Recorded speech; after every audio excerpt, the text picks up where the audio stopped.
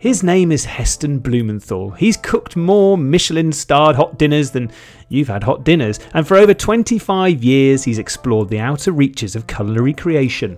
And now we get to take a journey with him. My name's Jay Taylor. I've been Heston's TV director for many years, and more importantly now your host for a trip deep inside his mind. And on today's show, we explore the remarkable world of flavour pairing, with ideas that would make even Willy Wonka blush. So let's head off on an adventure into flavour with the man himself, Heston Blumenthal. Hello, Heston. It is nice to see your smiling face today. Likewise, Jay. And you, James. Hi, chaps. How is everybody? Hello, James. Here to keep us on the right side of fact, as always. I love the fact that you said...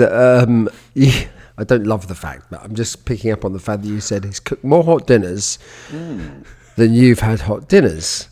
In fact, when I first opened the Duck, just to show how things have changed so much, this old-fashioned thing of food should be piping hot. When it's piping hot, you can see all the vapour. Yeah.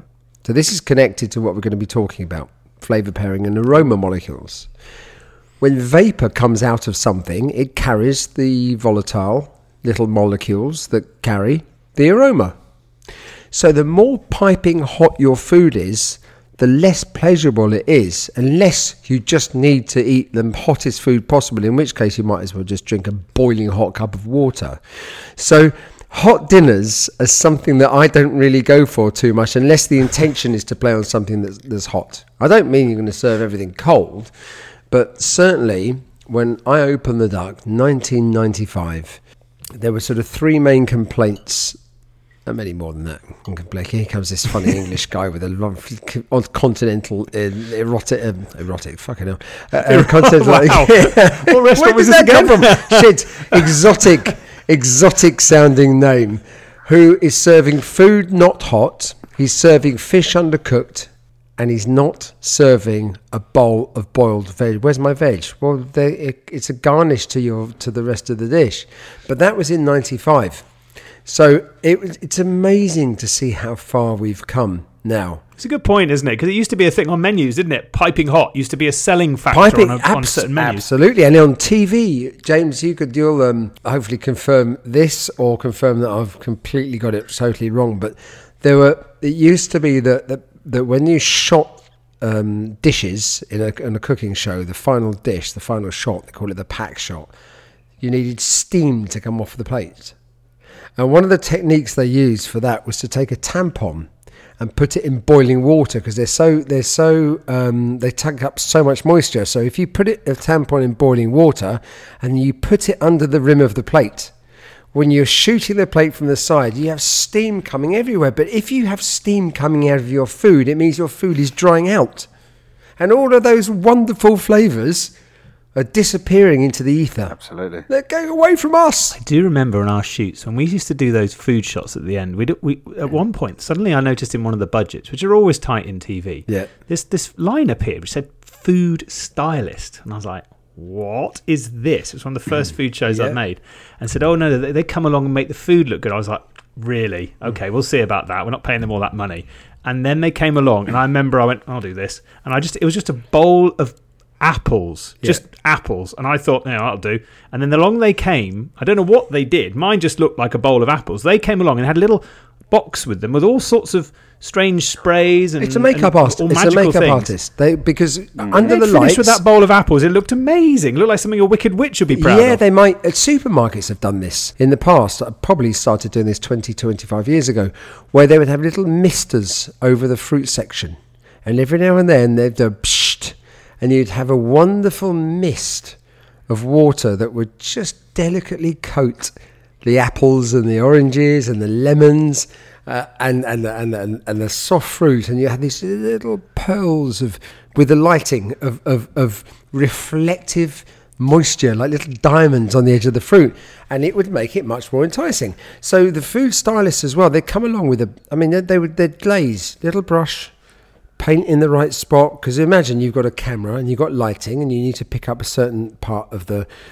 food, and then you look in the camera to see what it looks like. These are the dark arts of bringing things to life in people's homes that they can't touch or interact with. I mean, in a similar parallel, if you were working on a music show where music was the star of your show, not food, and you'd hired Shirley Bassey to sing Goldfinger, she would come with an entourage of 30 or 40 people to make her look absolutely impeccable when she, launches. Never before has Shirley Bassey been compared to a plate of piping hot food. It's the same idea, isn't it? They do the same in music. You have a sound engineer afterwards that just sort of just tweaks and massages the notes and the voice. We never used a makeup artist on you, though, when we were filming, did we? We never had one of them in tow with us. No. Maybe on your fancy adverts. I demanded it. I demanded no yellow M&Ms. I demanded a catamaran. What a catamaran?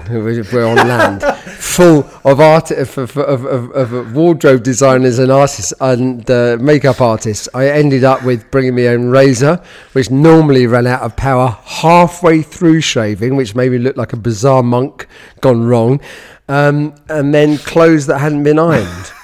That bloody catamaran, we took that everywhere with Never used it. the glamour of film. Never used TV. it. That's where all the budget went. Oh my God. But it's absolutely right. This is the problem when like now, we're using sound on a podcast, and through TV, you have sound and you have a visual element. Food is so complex because you have the sound and you have the sight. But then you have the smell and the taste and the touch and everything else like that. And I know we've been talked about this over the years on TV. I could never understand. I wanted to do the multi-sensory stuff. And people would say to me, well, you can't do smell on TV. They normally use that accent, by the way. Yeah, so it's can't do smell on TV. But the people that you see eating the food can do smell. And then the person watching the TV can imagine smell. And if they see somebody's face, this is how movies work. Somebody has a face of horror on them, or somebody has a face of excitement, or whatever it might be. We connect. We're empathetic. We connect with other people's facial movements to demonstrate their emotions. So put smell on set. If you can get people to react, it might be like, oh my God, that's disgusting. Or be brought to tears. The amount of times you and I have tried to get Scratch and Sniff into one of our shows, we tried over and over again, didn't we, to get the Radio Times to put Scratch and Sniff out? Because I remember as a kid vividly getting one of them in the Radio Times, and as a kid I didn't do it properly. I just scratched them all off in one go and sniffed it without the TV show. But I still think if we could maybe we could do that with our podcast. Maybe we could get Scratch and Sniff cards made. I'd love, but the only thing with Scratch and Sniff is that when we smell through our mouths and our nostrils. So when you breathe in smell. But you breathe in through your mouth as well as your nose, don't you? Yep. And so it goes in and out your nose, in and out your mouth. And now the Ponzi technical, academically technical term for that is ortho and retronasal. Now, so if you just have one element, which is scratch and sniff, you can't breathe in a scratch and sniff card with your mouth. You have to sniff, physically sniff. So, but that's only one part of the picture. If you spray something in the air, then it goes up through your nostrils and out your mouth, and in your mouth and out your nostrils. So it's like two directional at the same time. And to make things even more complicated, which I'll come on to maybe in a future podcast, I believe that smell is actually sound. So when we smell, this is relevant to our food pairing stuff that we're talking about. If you think about a piece of food, whether it's a potato, some broccoli, a piece of beef, a fish, a mushroom, a herb, it doesn't matter. When you start to zoom in, it's actually made up of hundreds or thousands of little ingredients that we can't see. Some of those contribute to taste, so like bitter and acid, sour, for example, and some of them contribute to aroma. Then, when us human beings apply physical action to that food, so we chop it, we blitz it, we heat it, and then how long we heat it for, at what temperature, then we create all this energy onto the ingredient, and all those little tiny molecules start to fight and bounce against each other, and some of them marry each other, some of them get divorced, some of them have a fight, some of them have a party. They just move all over the show, but they reproduce new textures and new flavors. So everything is vibrating. When we apply heat, we just make those vibrations more. So there was a theory, more than a theory. It was considered that up till about fairly recently, we smell by a little thing between our eyes and behind the bridge of the nose, which is called the olfactory epithelium.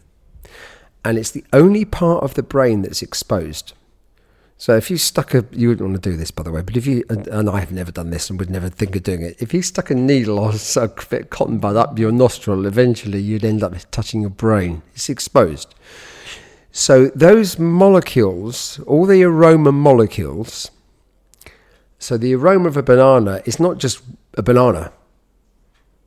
It's a recipe of hundreds or thousands of little things together. Imagine like a stock pot. We both make a beef stock and I put celery in and you don't. Then my beef stock will smell differently. Also, in addition to that, your receptors in your olfactory epithelium, we roughly have 400 to 600 receptors. So they're little sensors that pick up these molecules. But we don't use them all at the same time in the same way. So not only will my stock smell different to your stock if I put celery in and you don't, you might cook it for longer than me, I might fall asleep and the temperature might go up a bit high, or you might put the lid on for a bit or whatever. But you won't perceive it the same as I do. So we all live in our own sensory worlds. But those molecules now, I believe, the theory is they slot into, in the olfactory bulb, the epithelium. Imagine a molecule, imagine doing a jigsaw puzzle. And each piece of the jigsaw puzzle is slightly different. So that's the molecule. So you can bed down into sort of chemical names and complicated names, but there'll be a shape to it. Everything has some sort of shape and a movement to it. So it slots into its receptor. It's a bit like a light switch. When you make the switch and the light, you've got to put, at some point, you've got to join the cables together and you've got to put the switch into the wall. You need the thing to fit into something else, and then you need to turn it on.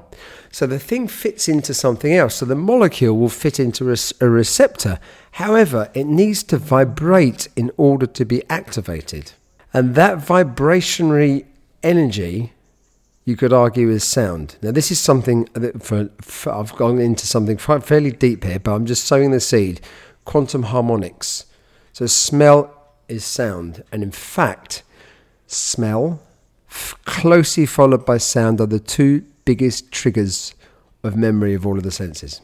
Didn't expect to be saying that on this podcast, but that's wow. Did that make sense? Because it's a massive subject. That made loads of sense. That sounds incredible. That sounds like something certainly we should be getting sound engineers involved and trying to explore, and that would be a wonderful thing to explore. Quantum harmonics, and you've sort of almost done my dodgy segue for me, because today we're talking about flavour pairing, and I've got we've all been set our homework by you. Normally it's me texting you things last minute saying quick grab this and this, but no, this came the other way around this time. You text me and said get yourself a variety of different things, and on my plate in front of me there's all manner of different, well, you wouldn't put together a plate of bananas, blue cheese, tuna, chocolate digestives, parsley.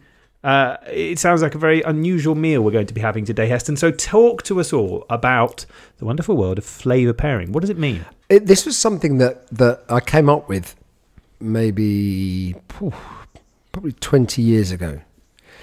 And it stemmed from my maybe obsession, stroke awareness, of my relationship with the foods that I was eating and the fact that I would ask questions. So, for example, I remember I was on holiday in France with my kids. This is certainly 20 years ago. And we were staying in my parents' flat, had a balcony, and they had a little barbecue on the balcony. And I put a black iron stock pot on there, made a stew with rabbit and potatoes and fennel and mustard and stuff in it. And it was cooked over these vine leaves or vine roots. And then just before I served it, I chopped some parsley, rabbit, it's classic, mustard, it's all sort of classical French combination. I threw the parsley leaves in and put the lid on, and then put it on the table, then lifted the lid to serve it. So probably a minute it had the lid on. And I got hit with this incredible smell of banana. There was no banana in there. But what? Yeah. It smells like banana. But I think I was just more open-minded to thinking, the time, there's so many moments in our lives when you think, I can smell something. What does that remind me of? And then someone might tell you wet bra straps. Always. Oh, yeah. Invariably, yes. So, but with that awareness, our whole universe of smells open up. So then I started to try some banana and some parsley, which we have here together. And it works. It works. I'm not saying it's right or wrong, but it works. And in fact, but it's different if the banana is very ripe or not. So when I started getting into looking more into this world of aroma molecules, which is a universe so complex in itself. So I then thought, I got a banana, a slightly unripe banana, and I tasted it. And I think we've got some banana and parsley with us now. Let's do it. Let's try it. This is about ripe, I'd say, actually. It's always a bit hit and miss getting bananas this time of year, isn't it? Yeah, but it's better. For me, it works better when it's slightly more green. Right. So just break a bit of banana and off. I've got the obligatory flat leaf parsley. I don't know if anyone can find curly parsley I've got anymore. Flat leaf. And then just have a bite of banana. Now parsley immediately. That's so weird. Let me do it again. Let me do that again. I think that's delicious. Just delicious. One moves the other on somewhere else. The green, maybe it's a green connection. I don't know. I had to try the parsley second time round, because when I had the banana followed by the parsley, they went so closely together, I couldn't taste the parsley. It's incredible. And then when you have it the other way around, you get all the pepperiness of the parsley. And as soon as you put the banana in, that disappears. And as James says, it sort of enhances it to become the same flavour of both of them. But that feels literally like they're just linking. It's amazing. And then now, on the finish, now it's maybe 30 seconds since I've actually swallowed eaten and swallowed the banana and parsley, but they just sit. It's just, I've got this lasting, sit with this lasting aroma in my mouth or nostrils, and it's so pleasing. So I then started to research. I thought, maybe there's a reason for this. So when I started to work with this amazing flavorist, this company Firmenich, I started to learn more about the incredibly complex universe of aroma molecules. And there are a group of compounds. I told myself I wasn't going to get into this too much on the sort of technical chemical side. But there's a group of compounds called hexanols, and the flavor world calls them green. They're generally on the green scale. And so, for example, when you freshly cut grass, I can even hear the lawnmower. But when you freshly cut grass, that's real. That's a volatile hexanol. So when I say volatile, it's smaller molecules that are really light, that evaporate, go into the air really quickly. The less volatile ones become fattier and heavier, and they hang around longer. So cut grass, kiwi fruit, a green apple, parsley. So you then get the heavier hexanols, which go into banana flavour, and they go into pears, and particularly tinned pears or pear drops when they get really heavy and fatty. Now, this led me to this idea, along with discovering this marriage of white chocolate and caviar, called food pairing or flavour pairing. So if you just think about a banana as a banana, you're only ever going to eat it thinking about a banana. But if you think about a banana as a universe with a load of different species and countries and states and nations and weather systems and cultures and everything, all inside this banana, and you're not going to be able to pick out all the characteristics of this, but sometimes it might remind you of an avocado, or like I did with parsley, then you might think, hang on a second, that might go with that. So if you can spend more time when you eat something thinking, don't just think of it as, I don't like bananas, for example. Don't think about it as a banana. Think about it as a universe of other flavours that could inspire you to do other things. The world completely opens up to you. And we've just finished filming Top Chef for France, which is we mentioned before, it's like their biggest cook shows, professional cooking competition. And they never had a Brit on before, which is a real paradox for French people. A British chef doesn't exist, let alone a British chef that might have made a difference to world gastronomy. So we did a food pairing challenge. And we set them there were 4 pairings, and they sort of took under a cloche They couldn't choose their pairing. It was given to them. So one of them was banana parsley.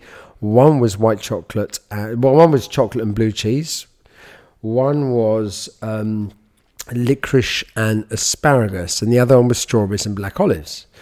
Now, I blind tasted the chef's, the hour and a half challenge. I blind tasted the dishes, and the banana parsley just shone. So he was very excited and happy that he won, but he had a banana phobia, which is amazing. He didn't like bananas. 1 second. Banana phobia? Yeah, that's what they called it. Now, I didn't go into what a banana phobia. Does that mean you think a banana is going to come and attack you at night, or you're trapped in a banana skin? I don't know. But he absolutely would never cook with bananas. And there he was making a dish that he got really excited about. It's when you say, I know we call it Journey to the Centre of Food, but when you do say it like that, the idea that you delve inside an ingredient and there is this world of flavours inside it, and I suppose a lot of it, obviously, as you always say about multisensory eating with our eyes, our noses, our ears, our fingers, the idea of if you were probably fed a banana, because the texture isn't that defined, if you were fed it without seeing it, you might well imagine it to be all manner of different things if you were possibly told it was. Yeah. Because it's just because we see them and they're such a distinctive colour and shape. When you mix them up with these things, I it's wonder remarkable. if you'd imagine they were even yellow if you weren't shown what they look like. Because they don't. For me, when we're talking. That's a good point. I mean, but that's a good point, Jane. I think it's a great point. If you ate a banana looking at the colour green, or you ate a banana looking at colour orange, it would probably, I think, would have a difference. I don't know how, but it could have a difference in the way you perceive that banana. So is the reason I have blue cheese and a chocolate digestive here the same principle? Yes. Okay, yep. So I'm and this is connected. I think this is connected by a group of proteins called amines that get oxidized, that broken down into fermented things. So if you think blue cheese, you've got the mold in the cheese. There's a fermentation, bacterial fermentation that happens there. When you make chocolate, you've got fermentation of cocoa beans. I'm not sure, because this is not. What I realised, that this concept that I came up with, in fact, it's not an algorithmic thing that can just work. It comes alive when you play around with it and open up the potential to your own world of possible discoveries. Then it's a magical tool. But I'm not for 1 minute suggesting that you can reduce flavour pairing to a mathematical formula that's going to work for everyone. No. It's a toolkit to fall down a rabbit hole. This is interesting you mention this, because I know since you first sort of proposed it and started using it, there have been more algorithmic approaches to this made, haven't there? Yeah. And it's a whole movement, almost actually.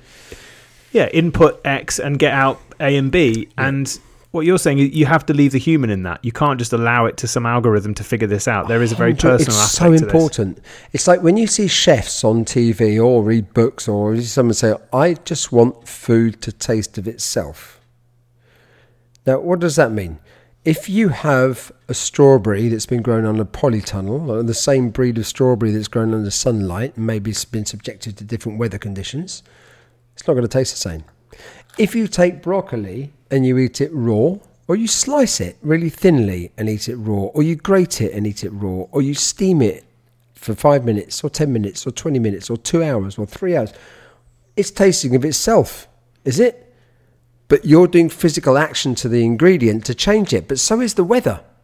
And what it's grown in, there's bacteria in the soil, there's energy and movement in the soil that is physical activity and action on that food stuff. So when people say it's one of my, how do you say?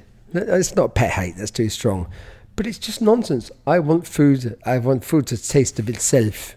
Well then, what do you want to, just go and eat, just take a bite out of a cow. Just eat something off the plant. But it still won't taste of itself. It will do, but it's been subjected to the energy coming in from its living conditions. So what is it? A load of nonsense. I'm amazed you're still allowed to stay in France. I thought they'd have kicked you out ages ago. I'm under the radar at the moment, I think. I'm getting away with it, step by step, softly. I think I'm like a virus, all about a gastronomic virus. So maybe not appropriate in this. COVID HB. Yeah, COVID HB. Undercover. I mean, I know we always say one of the joys of what we're trying to do here, and certainly a big driver for you and both James and I in our sort of working lives, has been trying to keep that inner toddler alive. And I had an interesting experience on this. Now you've sort of made it come to mind. My 9-year-old was given a carrot the other day. He was munching away and went, "Oh, it tastes just like honey." I said, "What do you mean?" He said, "I've squashed it in my mouth. It tastes just like honey." And I was like, "Really? That is Try a bit of honey with it." And yeah, it was wicked. They do it naturally. It's just because that is magical. That is so magical when you hear that. And that's what happens. It's like the Picasso comment. We're all born artists. The challenge is to remain an artist as we grow older. As we grow older, we find the reasons why we don't like things, and maybe we're not aware of the reasons why we don't like things. We have our relationship with food, which is so complicated and complex, and it reminds us of all sorts of stuff and that we might not even be aware about. But just look at kids when they just go, and this is where we've got blue cheese chocolate to go to, but I just this segue into, I just spoke to James shortly before this podcast, and I haven't tried this for years, but James is on a hand with the ingredients. Now, I don't know what he'll think about it. About 15 years ago, maybe a bit longer, Joy, my daughter, she was somewhere between 5 and 7 years old, I guess. Somewhere between 5 and 7, I think. And it was a Monday. I knew that because that's the only time I was at home. And I made her, she wanted a sandwich. So I got plastic white bread, kids' standard white bread. Buttered the bread. She wanted tuna and Nutella. So it was half a sandwich. So I made half of a tuna sandwich, a tin tuna with mayonnaise, buttered bread, and buttered bread, the same buttered bread with some Nutella in it. And then I cut it into quarters. So I imagine I had 2 quarters of tuna buttered bread sandwich, mayonnaise, and 2 quarters of Nutella. And I can't remember if it was me or her or a mistake. I can't remember this. Maybe I put one slice on, I put them on top of the other, but I can't remember. But she picked them up and ate, and thought that it was nice. So I tasted. I had a tuna mayonnaise butter bread sandwich with a mouthful of Nutella butter bread sandwich. Bizarrely. Well, I have some of those things. It works. Now the full stories come out. I don't have the mayonnaise element, I have to confess, but I do have. Okay. I've literally got tuna out of a jar. The tuna was out of a tin. I have it in oil, so I'm going for the core. I'm trying to find the beating heart of this. Let's try it. There's no right or wrong to this. This is the precise Journey to the Centre of Food science experiments. This is going to be a science fact. Journey to the Centre of Food science. Oh, this is Nobel Prize. This is Nobel Prize work. Nobel Prize work. We've been waiting for it. I mean, come on, about time. So, it's taking us long enough. The look on James's face is not huge. No, go on. Tuna and Nutella sandwich. It's like a wrestling match, isn't it? The two flavours kind of get into each other and start to fight. And at times, it's pretty ugly, but then at other times, it's like a ballet, right? And so... and you have to try and observe. This is why, Jay, when we used to do our filming, me tasting, and you were frustrated because I would do what James has just done with his face. I'd go through exactly what he just said. Is there a wrestling match? What's happening now? And then I'd have to slightly, obviously, with a delayed action, observe what was happening and then think of what I'm feeling about it. And there were parts. Yeah, it was brilliant. It's better than the Jamie Olivers of this world who just chomp it down and go, that's amazing. As you've always said, well, of course it bloody is. You just cooked it. So we always used to down cameras for 5 minutes while you had a good think about it and then come back to you and you'd go, that's amazing. But there were bits of it. Well, so come on, James. That's what I mean. There were parts of the experience that I thought were really interesting and I would like to explore. And I don't think I've... pursue more. And having it just tuna and chocolate, I probably would add maybe bread and butter, maybe mayonnaise. I don't know, but it maybe needs something else in there. But there's little moments. So I thought, that was very pleasant. There were moments as well where I thought I've got tuna on one side, Nutella on the other. They seem to be very far apart. Yeah, it's like being slapped around the face, and then after when it's a bit. Maybe it's a bit like when one of the reasons why chili works is that everyone's got their own kind of really their sort of chili threshold. But one of the reasons why we love chili is that it's the moment when the pain drops below unbearability, and then you get a flush of endorphins because And I'm sure there's some of that going on as well. Have you got a flush of endorphins, James? Has the pain dropped enough? I touched it earlier in something he was saying about white chocolate and caviar. There's a certain fishiness to chocolate sometimes if you look for it. And so there's a natural kind of flavour match in there, that isn't jarring all the time. Sometimes one is too strong for the other, but, it's the beginning of something.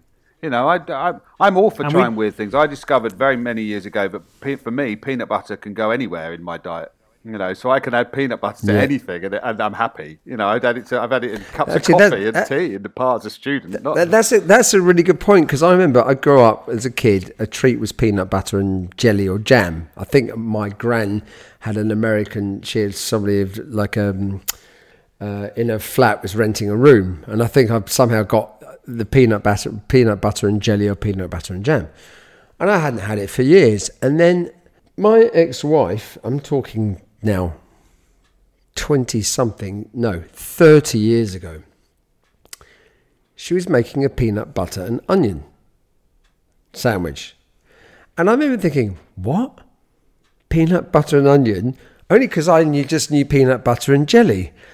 Yeah. But it was great. Well, you use it in curries, I suppose, all the time, isn't it? That same kind of Penang curry kind of mix. I think it's all about that perception of it, though, isn't it? It's how you go into it. If you can embrace curiosity and discovery above or before, I don't like that. I just don't like it. I don't like it, so it doesn't matter when you give it to me. I don't like it. I'm telling you, I don't like it. I won't like it. Then I think you're cutting yourself off from a whole world of discovery. Certainly to our Journey to the Centre of Food podcast gang out there as well. We would love you all to get involved in our Nobel Prize winning science that we're now conducting. And please get flavour pairing. Start sending in the combinations. We'll have a go. Actually, have a go. Now, having said that, Jay, I think maybe I'll hand this over to you to have a go now. You've got a digestive biscuit. And you've got some blue cheese on top. Now, have you gone for dark or milk chocolate? I went for dark. I was quite surprised. In my local Sainsbury's, they only had one brand of digestives. I almost thought they didn't have any, which was about to complain. But this is interesting because obviously blue cheese Stilton is it's quite a Christmassy thing, and it's certainly not traditionally paired with a chocolate biscuit. It looks nice though, doesn't it? It looks fancy. It looks fun. It looks It looks fancy. Yeah. It looks fancy. Okay, I'll try this. Let's see what this is like. So a dark chocolate digestive with Stilton on top. We're looking for reaction. That's a smile. I loved that. I loved that face. That was a magical face. Mere words. That's really cool. That's like a bit of magic, that, because I'm not the biggest fan of Stilton. Put it with that. That was wicked. I love that. Really, do you see, this is the thing. Sometimes, who is it? There was a guy recently that said language was designed to hide emotions. So by the time there's something about, and unfortunately we can't capture this in these podcasts, but seeing your eyes light up, your hands go up like a wow. There you had fireworks. Some firework display just happened in your mouth at some point. And that it was so good because your brain is desperately trying to put it in a pigeonhole. Our brains are obviously wired to do that. They want to make the world easy. Yeah, it's comfort. It's comfort. We just need to security. Where does this go? And it can't do it because it's suddenly going, hang about, what's this? There's a bit of chocolate there. There's some cheese there. I don't think I like that cheese, but I quite like it now. And then, as James said, it all coalesces, and that works really well. And if you could try and get persuade or suggest to people that rather than just putting another mouthful of that food in, linger on the aftertaste, because that little tail off of the two together, to me, is really magical. Because when you first start chomping, obviously, you said you've got that. Oh, hang on a second. This is a chocolate digestive biscuit with blue cheese. And then there's a moment where, oh yeah, and then that tail off with your little memory, you can reflect on it. And that's the difference. We speak about this quite often. There's a difference between being full and fulfilled. So if you linger with that finish, they call it in posh wine tasting terms, the finish is what happens after you swallowed the wine. How long? Oh, this is a very long finish. This finish must be 1.5 minutes long. But that finishes that tail off and the memory. And if you can, and that's true. I've got that in this. I've got the Stilton, but it also makes you want to try other things. So I'm now thinking, you know what will go really well is if that chocolate was warm, I think that would be even better because it will make the chocolate slightly stronger. So then you start thinking, how would that be if I stuck? Yeah, absolutely. Because stick that in the microwave for a second. What happened if it was milk in the microwave? How long for? What happens if I change the blue cheese? Everything. It's not. This is why this is not a. It is not a sort of algorithmic formula set in stone. It's our relationship with food. But it just means you can just have a go. There is no right or wrong. And this is the problem with historically with a lot of TV cooking shows and cookbooks and in fact French gastronomy and Italian gastronomy in particular. There's right and wrongs. Now, if you peanut butter and onion, tuna and Nutella, blue cheese and chocolate, banana and parsley, mango and green peppercorn, strawberry and olives, mustard and cabbage, mandarin and thyme, etc., etc., etc. Combinations that you might not have heard before. If they don't fit into a classical framework, they're not wrong. You don't have to justify to anybody why you found them so exciting. Obviously, the people you care about, you want them to have the same excitement. It's like anything. If your favourite film or your favourite piece of music or your favourite painting or your favourite book or pop star, whatever it is, you want the people that you care about to actually like what you like. That's a natural human thing. But you don't have to justify it. This is the best. You don't know what you're talking about. Well, hang on a second. Of course you do, because it's you that's talking about it. You like it or not, but doesn't mean to say that you might not like a combination of something in one moment, and maybe a couple of months later you've just learnt something more about yourself and you become a little bit more adventurous. Go back and try it again. This has been such a fun adventure, and like we say, we want everyone out there to get amongst it and try all these things out for themselves. At Heston's Podcast on the Instagram and hestonspodcast@gmail.com for the email. Send in all the things you've experimented with. Heston, thank you ever so much for this adventure into food and flavour pairing. It has been a complete and utter delight, and I'm going to keep trying many things following this. But for now, I'm afraid that is all we have time for. We're going to go off and eat a whole packet of digestives now and some Stilton. Until next time, Heston, thank you so much. Thank you, chaps. That was great. And again, just as Jay said, please, we will embrace all unusual flavour pairing suggestions sent through, and especially if there's a little story with them, and we'll have a go.